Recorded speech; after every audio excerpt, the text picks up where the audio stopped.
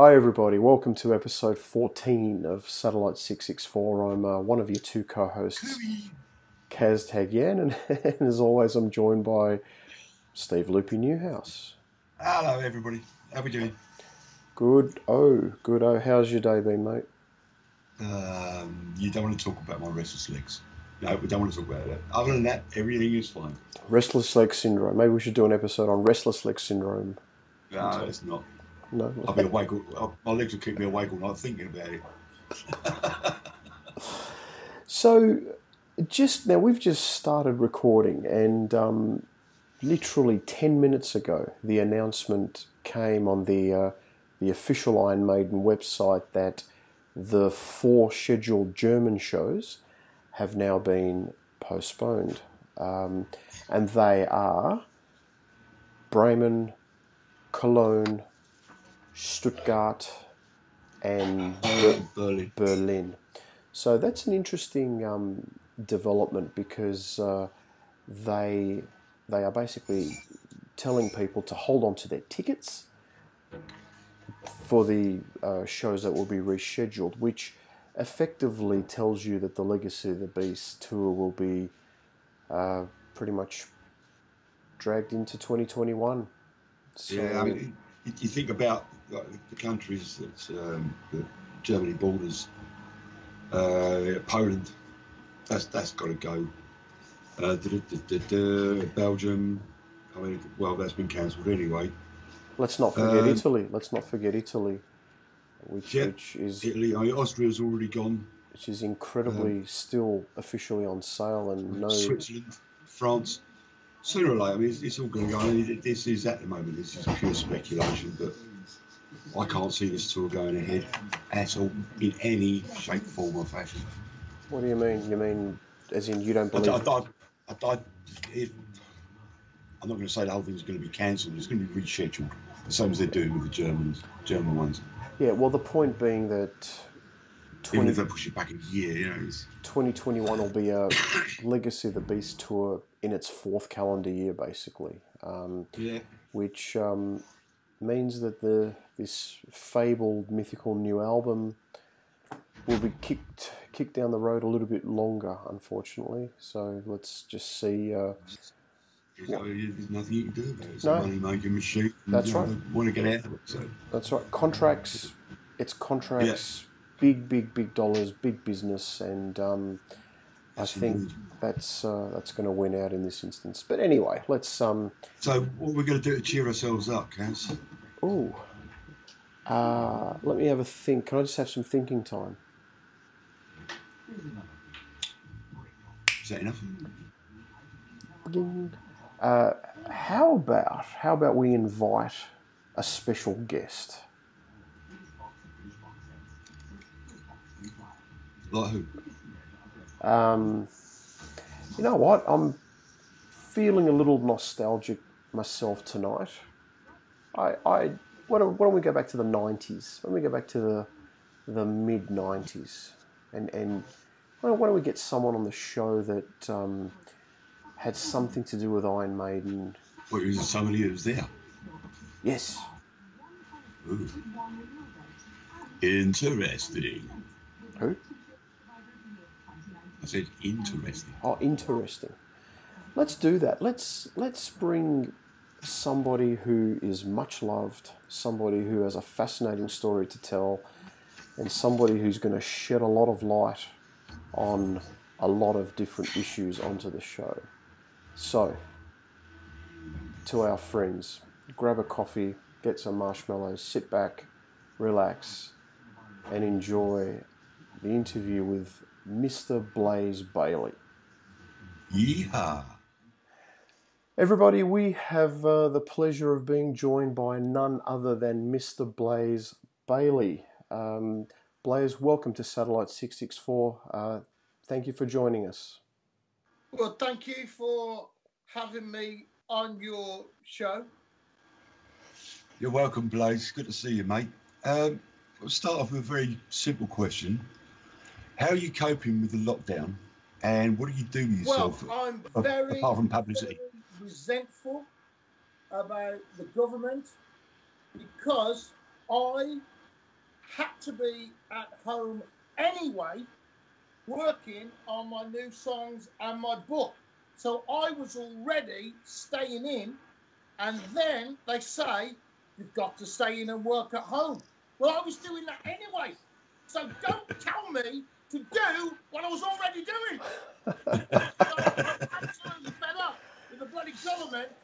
I already decided, this was in my schedule. Stay at home, write my book, don't go out, make sure I get my work done, make sure I write my songs. Oh, now, you've got to work at home. I was already working at home. Yeah, I know the feeling, mate. I know the feeling. I'm thankful of these instructions that have told me to do what I'm already doing.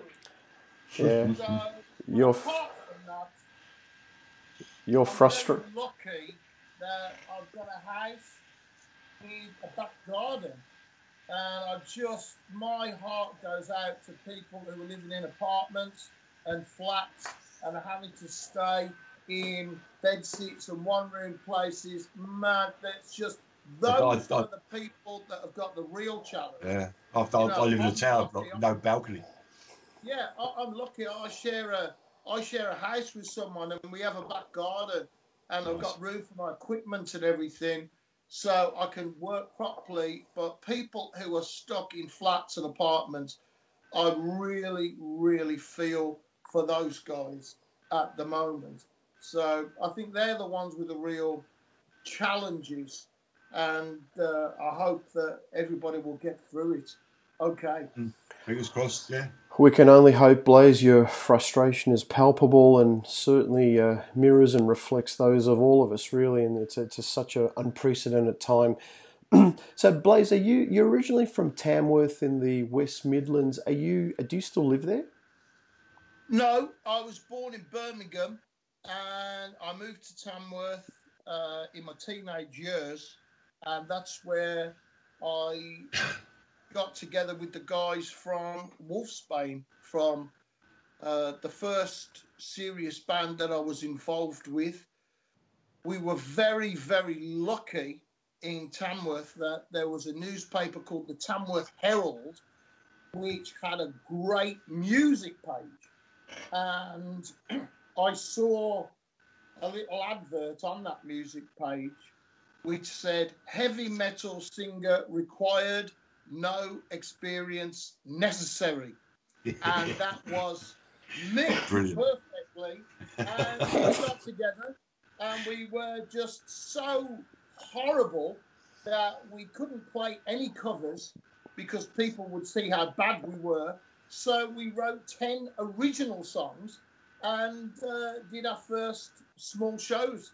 And that was how we started, really. And just by staying together and, playing music that we created ourselves is how we really got somewhere. And years later, we got a record deal with an American company. I don't know how.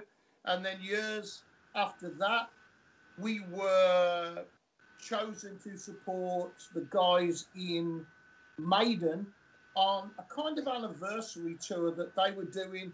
All of the theatres that they played around the time of Number of the Beast tour going on, then they played all those places again. 33 shows in the UK sold out. And that was the No Prayer for the Dying tour. And as Wolfsbane, we were lucky enough to be selected for that tour, and it was fantastic. Years later, when they were looking for a replacement for Bruce, I was able to get an audition alongside hundreds of other applicants. I was lucky to be one of the 12 people that actually auditioned for Iron Maiden. I never thought for a moment that I would get it because my voice is so different to Bruce Dickinson. But I think after all of the years with Bruce, that perhaps they wanted a change from that voice. And I think that went well for me. And so I was so lucky to be offered the job as the lead singer of Iron Maiden. I mean, it's an incredible life life-changing moment for me. And when I joined, Steve Harris said, there is no music written for the next album. Whoever comes up with the music, I don't care. As long as it's great songs and great music, that's what we need. And so it was an open book, really. And I worked with Yannick Gers and with Steve Harris, and we came up with, in my opinion, a lot of great music. And it really shows the start of that progressive era of Iron Maiden. And it was a roller coaster ride, you know, working with these incredible people, learning so much from Steve Harris and the guys with so much experience, and also thousands of interviews. And it was an incredible 5 years, really. It's 25 years ago now, but some of that music still lives on, and it has a great place in my heart. So it's something, an experience that I treasure and I value. And you can see with the work that they've done since, it's just got better and better since then. So it was obviously a break creatively, a different thing that they've benefited from having that time apart, Bruce and Maiden, because now they're doing some incredible work. And it's given me this wonderful opportunity to have a solo career. And I've done 11 albums, in studio albums of my own work, and now I'm a completely independent solo artist. So I am funded 100% by fans. So people that visit my web shop at blazebailey.net and buy CDs and T-shirts, they are the people that make it possible for me to make my next CDs and to live my life as an artist. And I'm incredibly lucky to be able to do that. I am actually living my dream, as humble as it may be, or it may seem for some people. I'm living my dream right now that I started off with 30-something years ago when I saw Ronnie James Dio sing at Birmingham Odeon. He sang Children of the Sea from his Black Sabbath days. I'd never heard that song before, but it cast a spell on me. It was an epiphany, a pivotal moment in my life. And after that moment, I was never the same. After that moment, I wanted to be a heavy metal singer and tour the world. And I'm so lucky I've been able to achieve my dream, and I'm still living my dream right now. Amazing. I mean, even as a solo artist, I mean, like, you're still travelling the world, or up until recently. Up until February, really. Yeah. I think our last gig was Burfest in March, I think. Start of March was Burfest. Yeah, how was Burfest? It was fantastic. It was unbelievable, because what I'm doing is an anniversary set to say, well, it's 25 years ago. People come to my gigs and say, the last time I saw you was 1996. I said, Anna, well, I've done 11 albums and 2 of them. That's all I've done. I've done nothing. No, I didn't know. I'm like, oh, so I thought, right, this is what I'm going to do. So many people asked me for different Maiden songs. I thought, this is the time. It's a positive anniversary because it's joining Iron Maiden. And that was such a positive thing for me. It's not an anniversary of leaving. It's an anniversary of joining. So I do a special anniversary set list, which is mostly songs from X Factor and Virtual 11, my own versions and interpretations of those songs. And that's what we did at Burfest. And it was the first time that we did it in the UK. and the reaction, man, it was unbelievable, unreal reaction that we had. As soon as Andy put your name to that, I mean, that's basically what sold the show out. People wanted to see Blaze Bayley do Iron Maiden. And I think we were so lucky because it was right on the edge of the virus. And I thought they'd already, in France, they'd already stopped. They limited shows to 500 people already in France. Yeah. And I was thinking, oh, is this going to go, man? Is this show? But we were lucky. It was one of the last concerts before the new regulations and the new rules came in. So we were so lucky to do that. And it was, of course, it was just fantastic.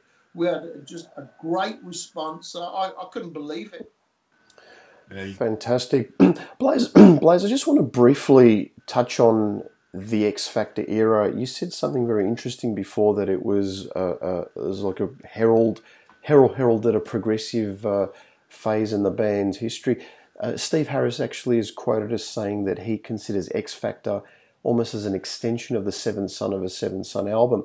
Now, that album did particularly well in the United States, and it almost revitalised Maiden's career, whereas it didn't do as well at home in the UK.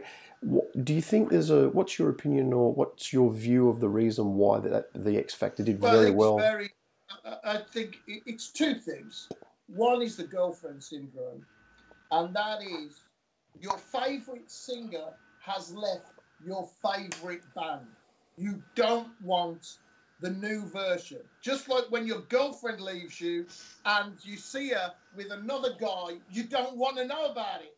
Okay that she left, but not okay that she found somebody else who may be slimmer, taller, and have more hair. So you don't want that. So that was one reason. It's like, I think a lot of fans found it difficult to adjust. And the other reason is that the British rock press, particularly the metal press at that time, had the knives out for Maiden. They really wanted to finish Maiden. They were saying Maiden isn't relevant. They're so old. They should just give up. And all absolutely vile, horrible things they were saying in the British press while we were on tour playing to 10,000 people a night in other countries around Europe.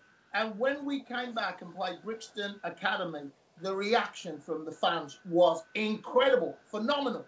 So those evil press people could have no power over most of the hardcore Maiden fans. But they did, I think, stop a lot of new people getting interested in Iron Maiden.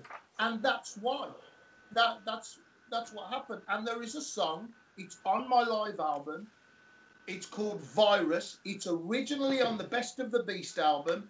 And when I was in Maiden, we wrote that song specifically about that horrible, cynical attitude of the British press. Build you up, and then they feel they have the right to knock you down. Well, excuse me, but you've got nothing to do with building up Iron Maiden, because that was done by fans and great music. And you're not going to knock Iron Maiden down because it's a fans band with great music.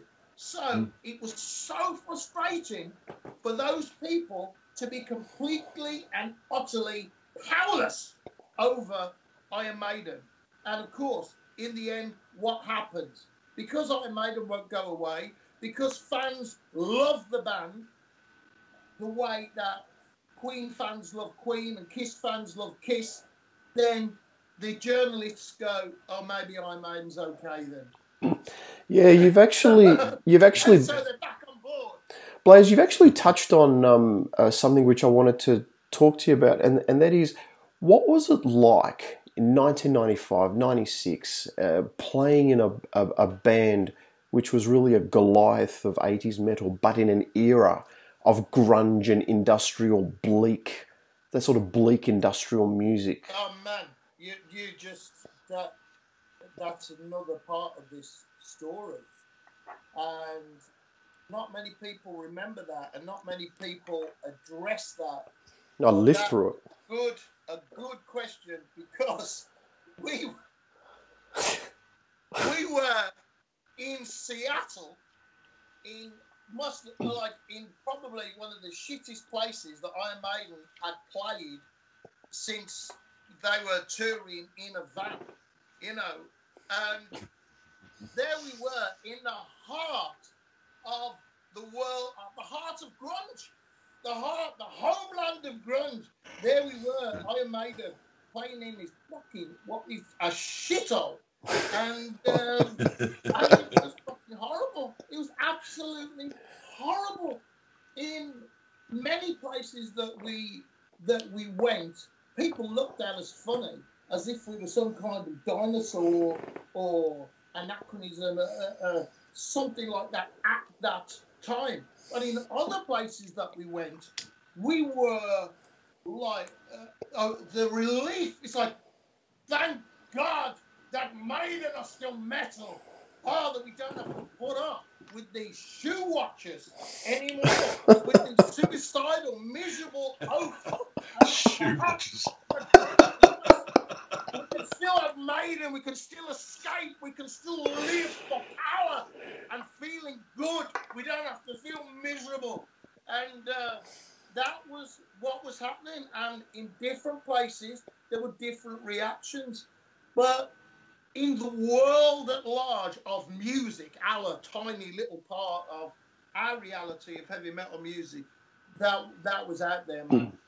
And one of the most disgusting and troublesome things for me was seeing Def Leppard cut their hair to a style that they thought may appeal to grunge people. You're Def Leppard, you poured sugar on me. You rock stars. You're not grunge. You never will be. Stay your guard, get a smaller hat, and keep pouring sugar on me, and keep animalising me. Don't become grunge. And we've had to weather that storm. Yeah. You know, all of us. And I was in the thick of that, man. In the thick of this horrible grunge era, playing heavy metal, uncompromising heavy metal as well, because what Steve Harris said was, we do what we do. We don't give a fuck what else is going on. We do what we do. We're Iron Maiden. We do what we do. We play what we feel. It comes from the heart, and it's played with passion. That's what Maiden is. And, man, that's a huge relief, because you're not trying to be fashionable. You're just trying to be yourself.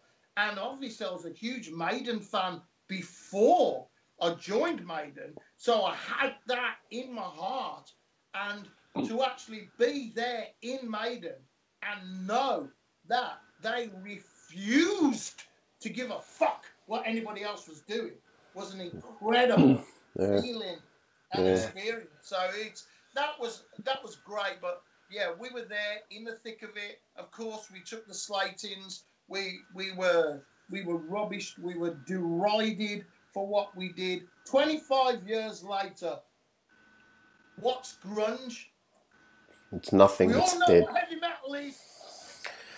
Absolutely. Blaze, the X Factor is well known as a very dark, reflective, introspective album. There's a couple of songs which you co-wrote that I'm really interested in asking you about. Could you take me through 2 a.m.? Tell me about how that song came about, because it's got some very strong themes of hopelessness, helplessness. How did that song actually come about, and what is it about?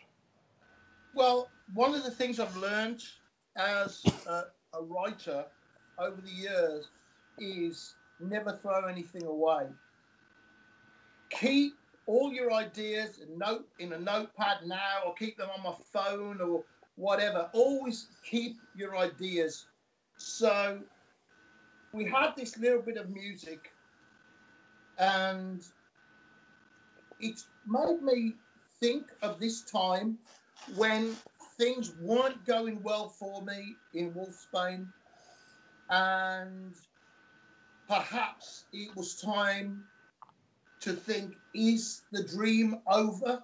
Will we ever get anywhere? And I got home at 2 a.m. and turned on the TV. At that time, only 4 channels. And opened a can of warm, weak beer and felt very sorry for myself. And thought perhaps my dream of being a singer, of touring the world, of performing and writing, perhaps that's over. Perhaps this is my life now. Perhaps my dream is dead and I have to accept that this is my life. And those lyrics, I started to think about, I thought, hang on, I think I might have something for this music. And I found the lyrics. And of course, they're very simple. They're self-explanatory.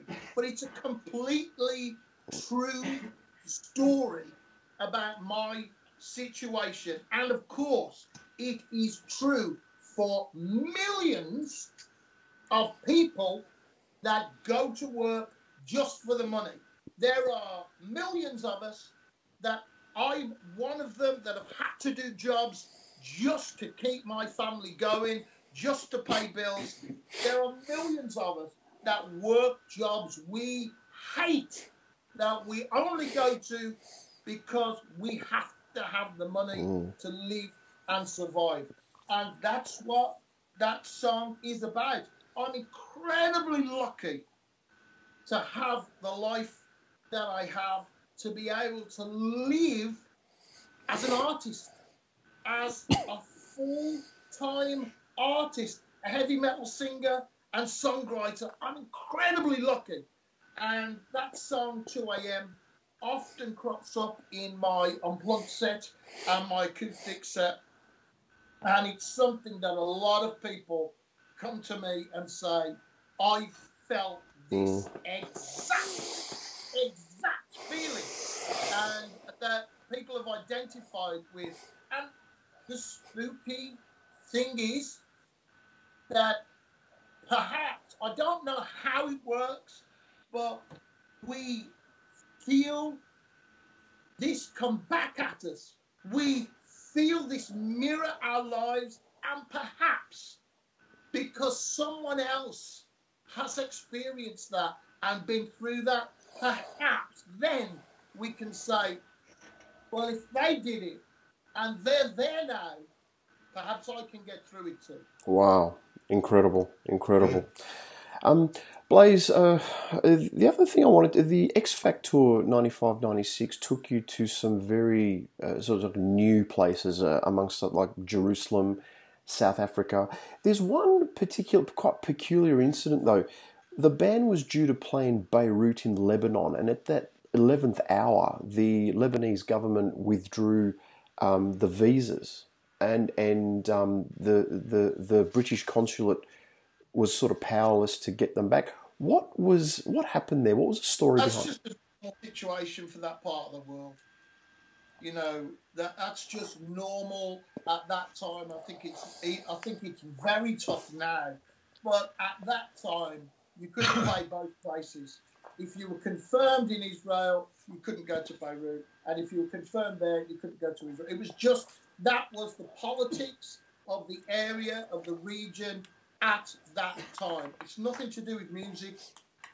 That's just the way it was. I don't think badly of anybody because of that. You know, we were looking forward to going to both places, but you couldn't do both places on the same tour. That was just impossible for anybody, I think, except for, I think, maybe one or two death metal bands were able to do that and go kind of under the political radar. But for Iron Maiden, it was impossible. But, you know, it was an incredible experience to sing Number of the Beast in Bethlehem. That was something I'll never forget. I will stay with me. That was just incredible. And what was great for me on that tour was it was the first time that Maiden, not just me, but that Maiden had been to many of those places. And that was a really nice feeling, that it was new for everybody.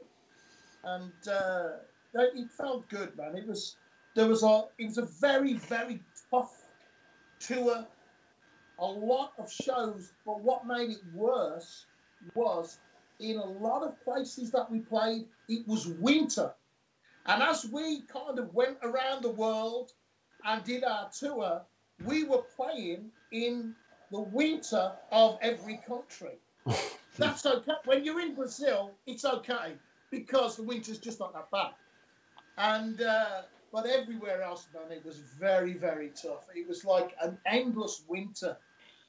But it was, I mean, it was a fantastic experience. It wasn't all, it was incredible.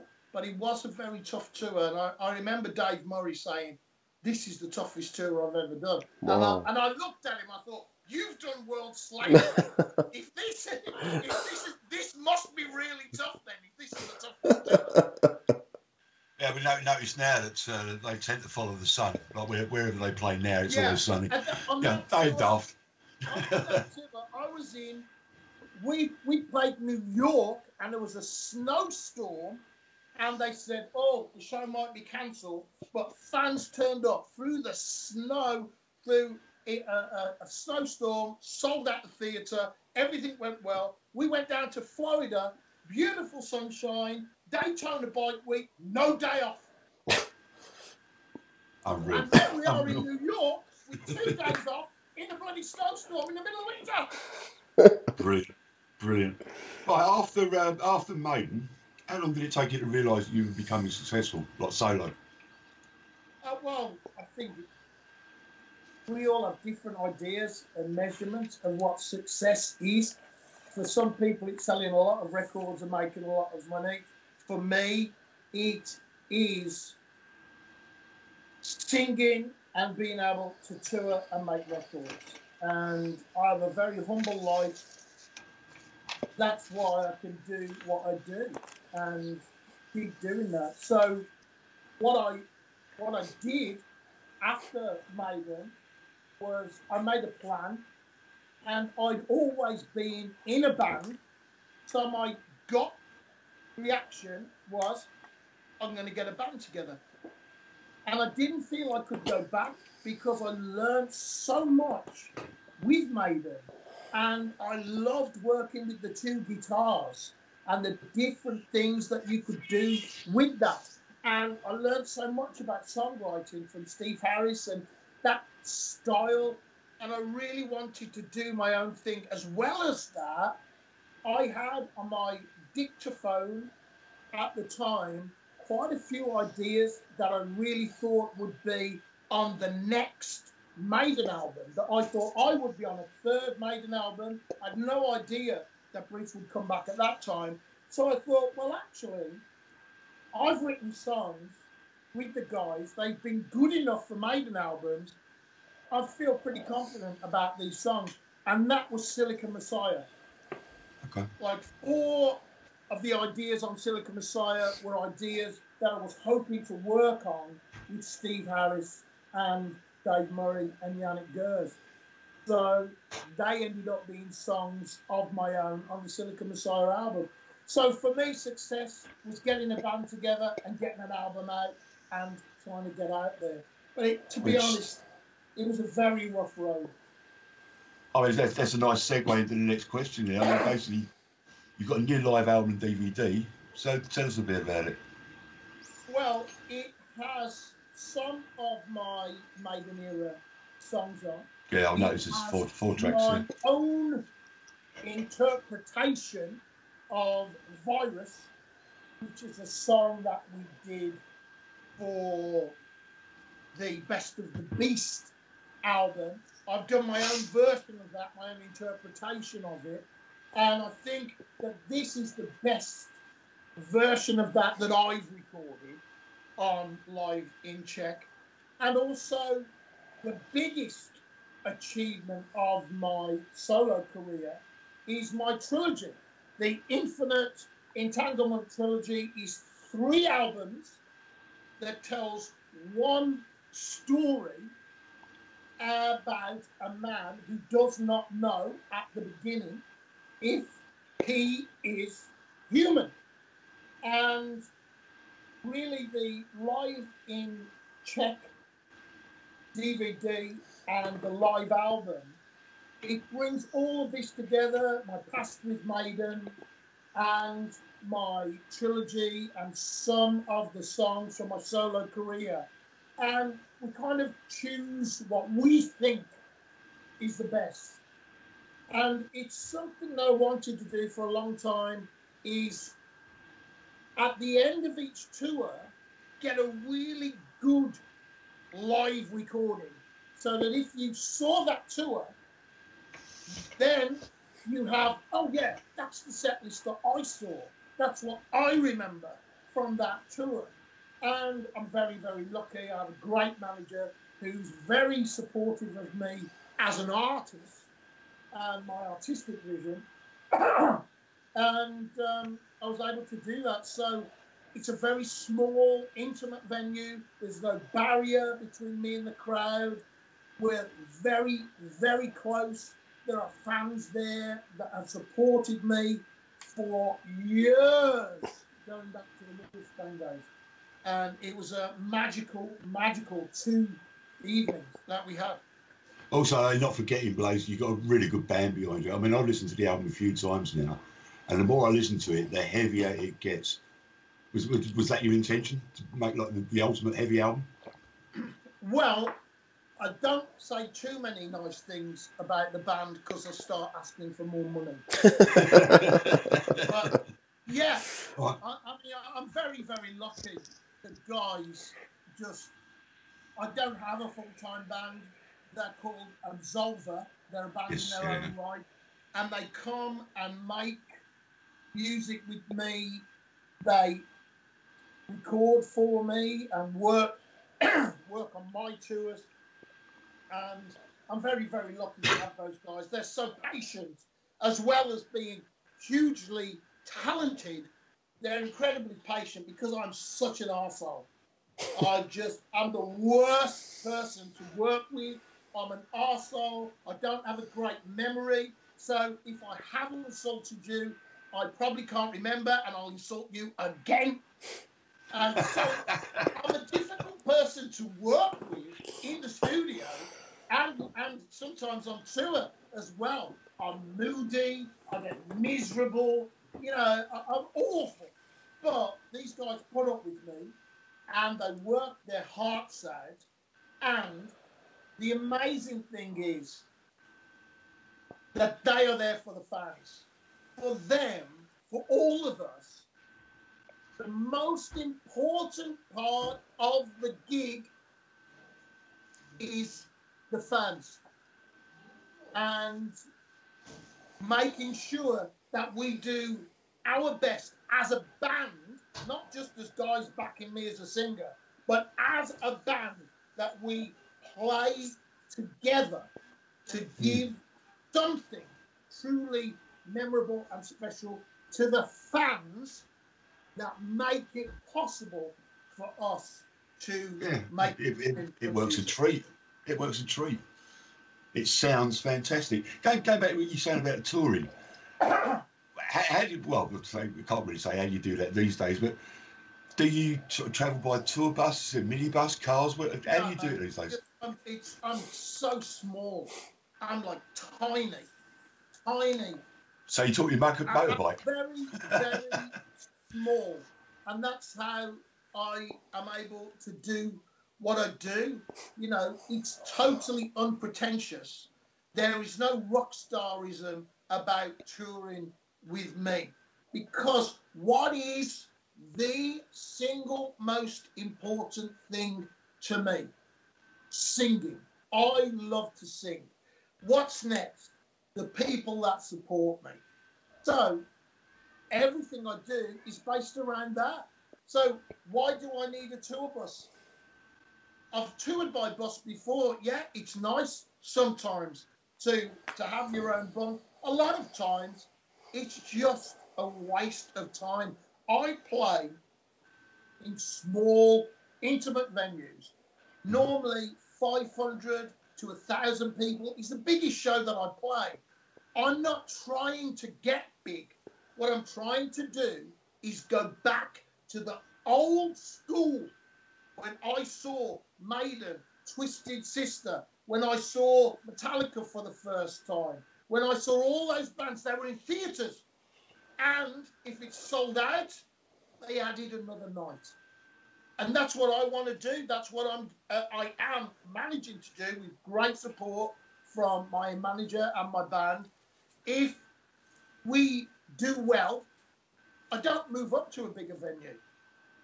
I play another night at that venue, another intimate gig with a couple of different songs, just the way that the bands used to do before arenas, before stadiums. We saw bands with 3,000 people, 1,500 people. There we were in these rooms experiencing, feeling heavy metal, feeling the power of the music. And that's where I am. That's where my music comes to life. I love playing big festivals. I did Sweden Rock. It was absolutely huge. I've done Wacken 3 times. It's incredible. But where I live is in these intimate venues and independently owned, most of them as well. No bullshit about hall charges. Oh, but we've got to have 25% of your T-shirt money. What? No. Which is every arena, every single arena and stadium charges you that. When you buy a Maiden T-shirt, 25% of what you pay, Maiden doesn't get that. The arena gets that. And they're not even allowed to sell the merchandise themselves. So those hall charges and that business, I hate business, music business. I hate it. So I'm in the business of music. Yeah. I'm not in the music business. Yeah. You're a musician's musician, basically. In fact, I actually found a quote. So nice that you describe me as a musician. That's lovely. I actually found a quote. I think I actually found it on your website, which said that you are the ultimate frontman. Well, that's great. I didn't write that myself. I can tell you that. It's on your I website. didn't write that myself. I wish I had. That's a great idea. Blaze, the new album Live in Czech has a very striking artwork, and it's very, very attractive, very appealing to look at.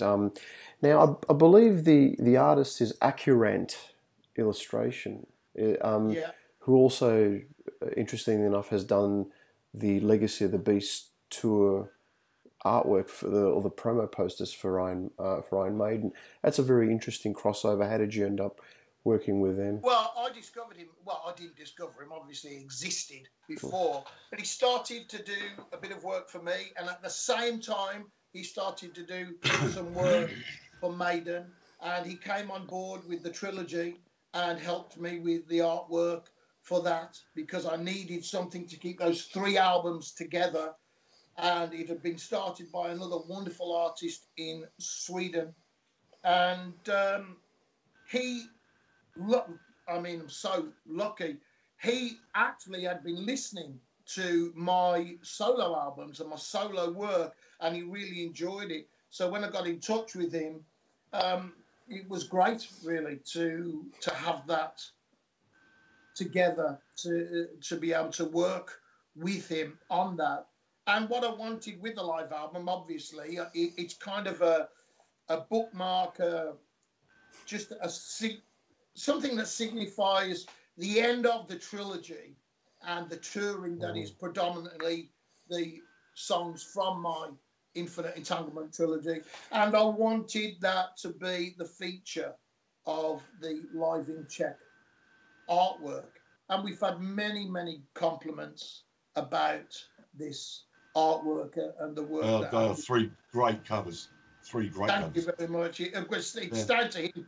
We do work closely with Skype, and the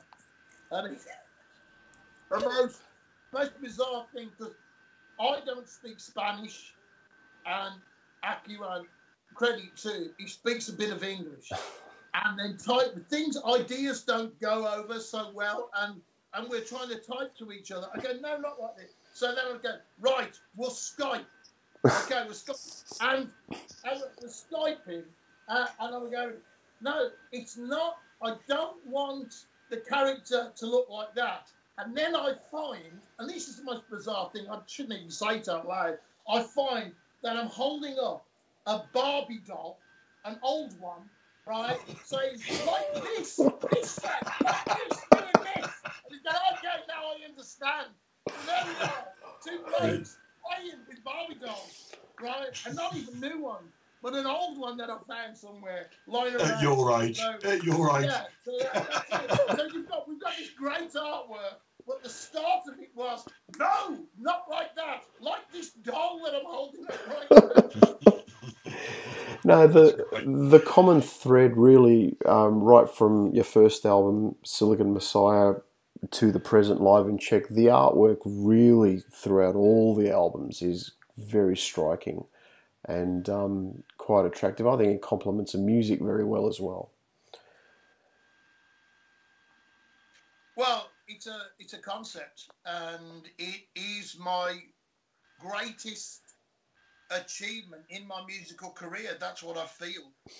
And it is a story. It started as a science fiction story, and I had an album to write, and I had a deadline to meet, and I had no lyrics, really. And I started looking through at what I did have, and it was all notes for my book, which is a science fiction story that I'm writing. And I started to try some of these ideas and some of the notes and some of the parts of the book that I'd written, and it started to work. And so suddenly it was obvious this was a concept album. And then further down the line, it became obvious, and this was the scary part, it was 3 albums telling one story. And I didn't want to say it to anybody, but, you know, somebody said, well, how many songs have you got? I said, we've got 16. And they said, well, you've only got time and money to record 10. And I'm like, oh. And actually, I'm not finished at 16. So then it was, well, it's not one album, is it? No. And so that was it. And I was so lucky, you know, the guys in the band and my manager, I said, well, actually, it's 3 albums. And I go, oh, okay. They didn't say, well, it can't be done. If I was on a label in the mainstream, they would say, make the first one, we'll see how it does. But because I'm independent and because I'm supported by fans, I was able to ask my fans to pre-order that album and start and pre-order the next one. As well as that, I had incredible help from Rob Anna's studio in Birmingham, England. And Robert Hoffman, who runs that studio, it's an incredible human being and a huge fan of music. And he said to me, well, you can use the studio and just pay me when you have the money. So I was able to then start recording my second album. So the whole thing, I've been incredibly lucky. I've had so much help from everybody to enable me to do this Infinite Entanglement trilogy. And now coming to Live in Czech, where you can feel the big songs coming to life and the real emotion, and the songs have settled down since the studio. I'm over the moon with it. Yeah, so you should be. It's a great album. Yeah, credit to you, Blaze. It's Thank you. I'm very lucky. I had a lot of help. Okay. Great. Really look forward to chatting with you for quite some time. Your involvement with Maiden really was in a fascinating era, and in hindsight, a very important era of the band, because it really was the conduit between, you know, the classic era from 1980 to 1992 and this sort of post-reunion renaissance. It's extremely fascinating. It's a pivotal time of the band's history, and it's one that's cherished by a lot of people because that 1994 to 1999 era, actually a lot of a new generation of fans came on board and discovered the band. And you know, timeline is everything, and a lot of those fans will say that X Factor and Virtual 11 are the best two Maiden albums, and that's their favourite album. Yeah. You know, Yeah. so it's a credit to you, and you know, you certainly are a very highly respected and well-loved member of the Maiden fraternity. So, Loopy, do you have anything else? We could talk all day, but do you have any... Yeah, we probably could, but... Good luck with your show. If you would mention my website, Yes. blazebailey.net. Yes. Yes, yeah, I've got it all written down, Blaze. My official Facebook, that would be absolutely great. I'm completely funded by fans, and I'm promoted by fans as well. So that would be great if you could help me with Absolutely. that. Lovely talking to you. Thank you for having me. Thank you, mate. Cheers, Blaze. Hopefully get to talk to you again when Absolutely. my new studio album comes out. Blaze, the studio album. Blaze, thank you so much for joining us. Thank you for being so generous with your time and chatting to us. Really appreciate it. And all the best to you, mate. We hope Live in Czech absolutely breaks a ceiling and does well for you, and we'll support you any way we can. Thank you, guys. Thank you. Cheers, mate. Take care. Thanks. Stay safe. Thanks for the love, Blaze. Stay safe, Blaze. Cheers. Take care, mate. See you later. Bye-bye. Bye. Awesome. What a chat. Really, really enjoyed that. Yeah, absolutely. I can't believe that that went as well as it did. Right, for people that are interested, you can contact Blaze on blazebailey.net, or alternatively, you can go to Facebook, and it's at official Blaze Bailey. Information on the album package is double album, double DVD. Package 1 is just the double album. Package 2 is the double DVD.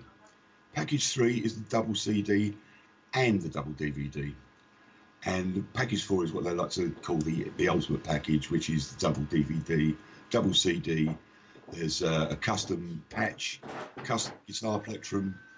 There's a custom, no, there's not another custom USB stick. There's a USB stick which has the HD versions of the DVDs.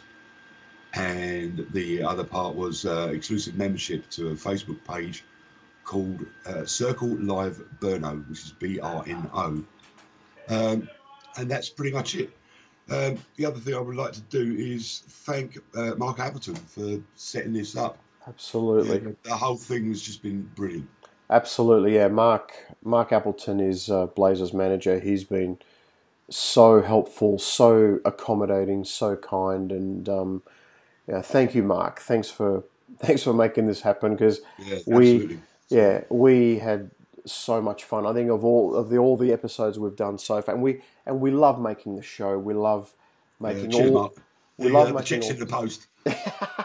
we love making all these episodes, but this was a lot of fun. This was tremendous fun, and thanks, Mark. Yes, absolutely. Yeah. And thanks, Blaze, again. Okay, it's late. I'm really tired. I want to go to bed. It's time to go. Until the next episode, take care, everyone. And when you finish, go back and start again. You'll enjoy it. It's great. Absolutely. See you guys. See ya. Bye.